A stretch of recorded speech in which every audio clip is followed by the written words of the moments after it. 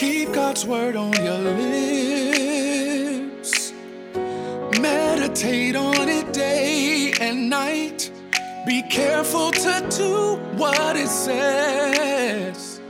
Then you will truly be successful. Keep God's word on your lips. Meditate on it day and night. Be careful to do what it says. Then you will truly be successful. It's day 50 of our 90-day challenge. The topic for today is worshipers are visionaries. I'm so excited. Be careful to do what it says. Then you will truly be successful. We are now in the book of Habakkuk. Habakkuk, the second chapter, the 1st through the 20th verse says this: I will stand at my watch and station myself on the ramparts. I will look to see what he will say to me and what answer I am to give to this complaint. Then the Lord replied, write down the revelation and make it plain on tablets, so that a herald may run with it. For the revelation awaits an appointed time. It speaks of the end and will not prove false. Though it linger, wait for it. It will certainly come and will not delay. See, the enemy is puffed up. His desires are not upright, but the righteous person will live by his faithfulness. Indeed, wine betrays him. He is arrogant and never at rest, because he is as greedy as the grave, and like death is never satisfied. He gathers to himself all the nations and takes captive all the peoples. Will not all of them taunt him with ridicule and scorn, saying, woe to him who piles up stolen goods and makes himself wealthy by extortion? How long must this go on? Will not your creditors suddenly arise? Will they not wake up and make you tremble? Then you will become their prey, because you have plundered many nations. The peoples who are left will plunder you, for you have shed human blood, and you have destroyed lands and cities and everyone in them. Woe to him who builds his house by unjust gain, setting his nest on high to escape the clutches of ruin. You have plotted the ruin of many peoples, shaming your own house and forfeiting your life. The stones of the wall cry out, and the beams of the woodwork will echo it. Woe to him who builds a city with bloodshed and establishes a town by injustice. Has not the Lord Almighty determined that the people's labor is only fuel for the fire, that the nations exhaust themselves for nothing? For the earth will be filled with the knowledge of the glory of the Lord as the waters cover the sea. Woe to him who gives drink to his neighbors, pouring it from the wineskin till they are drunk, so that he can gaze on their naked bodies. You will be filled with shame instead of glory. Now it is your turn. Drink and let your nakedness be exposed. The cup from the Lord's right hand is coming around to you, and disgrace will cover your glory. The violence you have done to Lebanon will overwhelm you, and your destruction of animals will terrify you, for you have shed human blood. You have destroyed lands and cities and everyone in them. Of what value is an idol carved by a craftsman, or an image that teaches lies? For the one who makes it trusts in his own creation. He makes idols that cannot speak. Woe to him who says to wood, come to life, or to lifeless stone, wake up. Can it be given guidance? It is covered with gold and silver. There's no breath in it. The Lord is in his holy temple. Let all the earth be silent before him. And that ends our reading for today. The topic is worshipers are visionaries. This worship thought is dedicated to visionaries. I must pause from our regularly scheduled program to encourage someone. Why? Because visionaries are worshipers too. Why? Because the vision you have is an answer to a problem. I believe, visionary, that your gift is making room for you, even though it's not happening as quickly as you want it to. I know you have a strategic plan. I know that your finances may not be where you want them to be. I also know you are trying to figure out where you should spend your energy and time. Should you fundraise? Should you hire a marketing manager or a PR person? Should you go back to school and learn how to do it all yourself? You're stuck between knowing the greatness within you and waiting for the world to catch up. And my word of encouragement to you today is keep building. We talked about it before, but I feel like God wants me to repeat it here. If you build it, God will bring them. Recall the story of Noah in Genesis. Noah was told to build something out of time, an ark, for something that had not happened yet in his lifetime, rain. Remember that worship thought? If you do, go back and read it. Whenever God gives you big vision, it often comes to you out of season. Still, God says build. Remember, Noah focused on building and trusted God to bring 2 of every animal into the ark. Noah didn't run around chasing the cats and dogs. He didn't put up flyers around town calling all the eagles to come and be saved. God brought them after Noah built it. So visionary, hear me loud and hear me clearly. Every time God gives us a vision in the world, it is an answer to a problem. Our heavenly vision is an answer to an earthly problem. So in order to do vision, you must be willing to accept and assess the problem. Why would God give you a vision to eradicate homelessness if you never saw a homeless person? Why would God give you a vision to help dysfunctional families if your family was so picture perfect? Sometimes God introduces us to a problem by allowing us to embody it. Other times, God makes us a resource to help someone else out of it. But vision begins with the problem. Habakkuk was so upset with God because it seemed like God was not intervening. There was injustice, oppression, and violence, and God was seemingly chilling with the seraphim and ignoring the needs of his people. Habakkuk was frustrated. This lesson isn't very pretty, but it's true. Very often, vision is birthed out of the canal of revelation or frustration. Revelation happens when you wake up to the aha moments of life and you exclaim, "Oh my God, I know what I'm supposed to do, who I'm supposed to be." Frustration is when you wake up and want to quit your job because it is no longer bringing you joy. Frustration happens when you have no other options, no other resources, and when you try to get things implemented and you've hit a wall. Today, God says embrace both. Embrace the revelation and embrace the frustration. There is something in the land that's missing.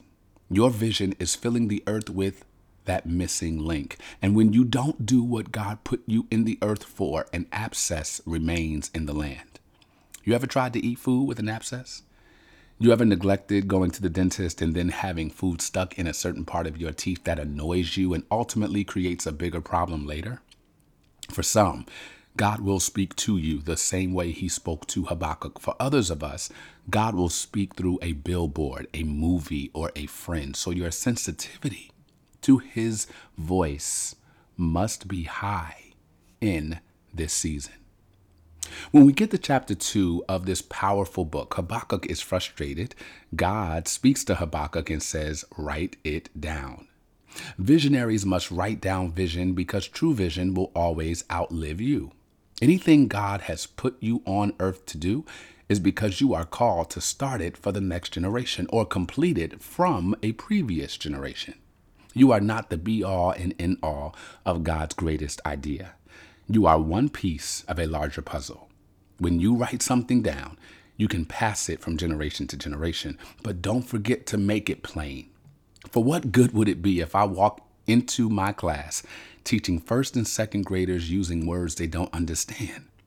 Imagine me walking into my daughter's class saying, the eschatological musings of diversification often abound in the subportals of the eschaton. Nevertheless, our colloquialisms become vernacular expressions of enigmatic language when we cease to interrogate the text.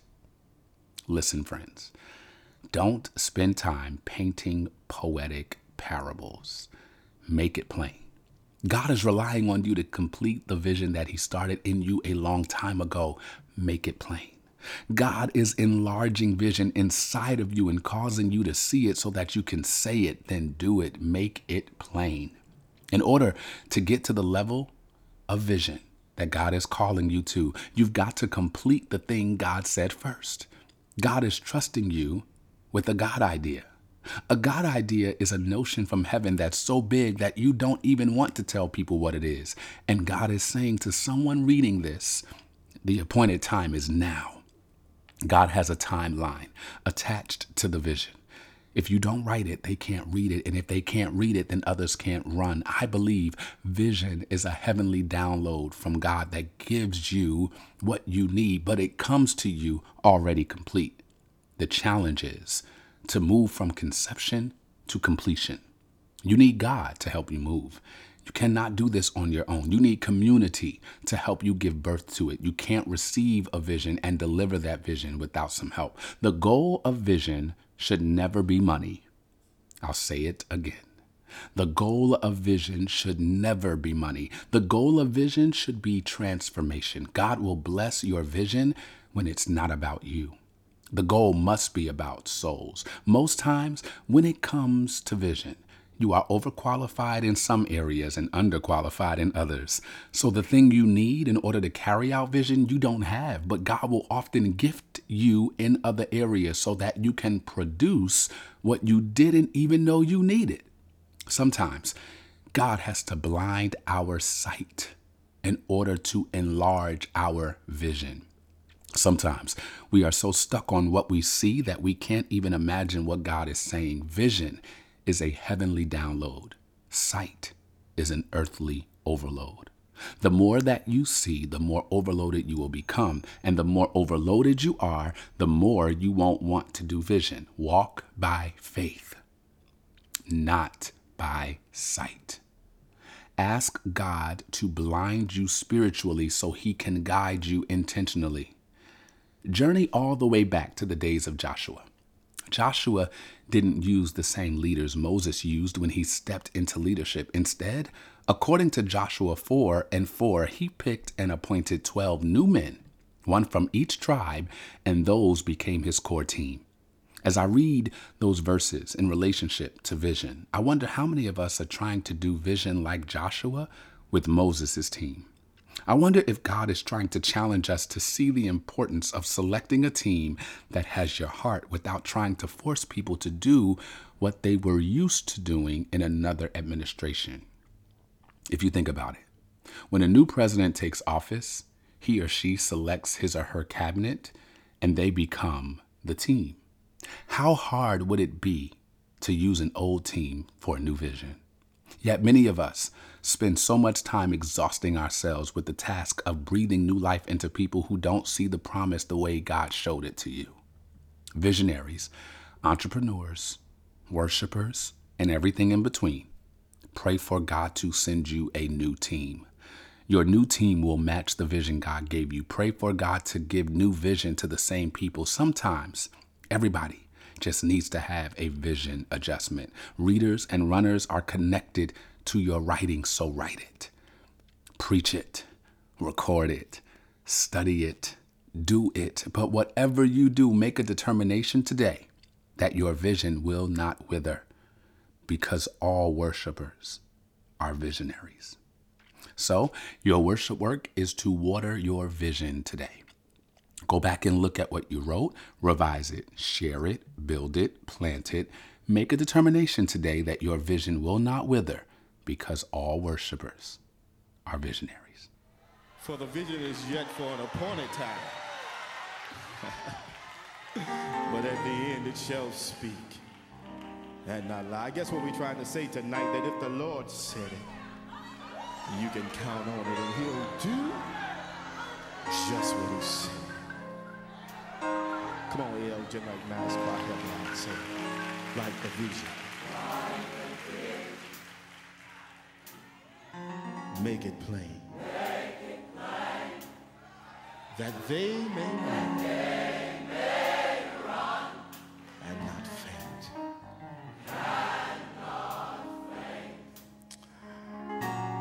Though the vision is only for a while. It shall speak and not lie. For if the Lord said it, You can count on. And he'll do just what he said. Any witnesses tonight? Say it again, right? And make it plain. That they may run and not faint. Though the vision, hallelujah, is only for a while, but at the end it shall speak and not lie. Come on, choir, let them know that if the Lord said, you can count on it tonight. And he'll do just what he said. Oh, yes. Now to confirm that, come on, somebody, just say it is so. Yes, it is. And he'll do just what he said. I know he will tonight. I believe I got a witness in the alto section. Come on, alto, say it is so. Yes, it is. He'll do just what he said.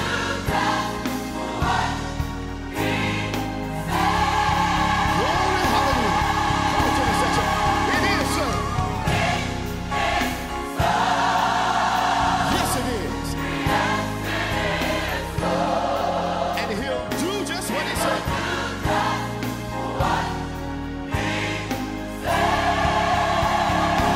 Come on, everybody, just help us tonight. Say, it is. Yes, it is. Come on, say that again. Say, it is. Yes, it is. I don't care what the devil says. It is. Yes, it is. It is.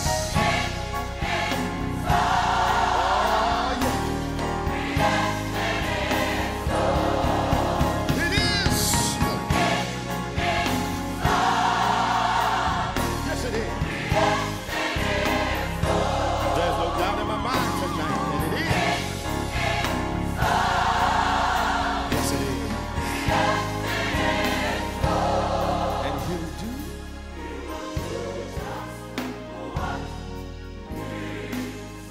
Write the vision. Preachers, write the vision. Evangelists, write the vision.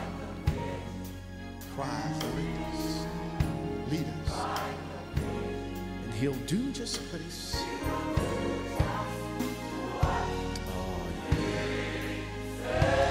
Oh, come on in there and give God a praise because it is so. Write the vision tonight. Stand with the vision tonight. Hallelujah. The Lord has given you a vision tonight. That's for you. No matter what the devil says, no matter what people say, you know, people will get jealous of you, won't support you. And it seems like whatever the Lord told you to do, it seems like every door has been closed in your face. Just keep this in mind that if the Lord said it, you can count on that. And he'll do just what he said. So you just shout in the devil's face and say, it is so. Come on, give the Lord praise.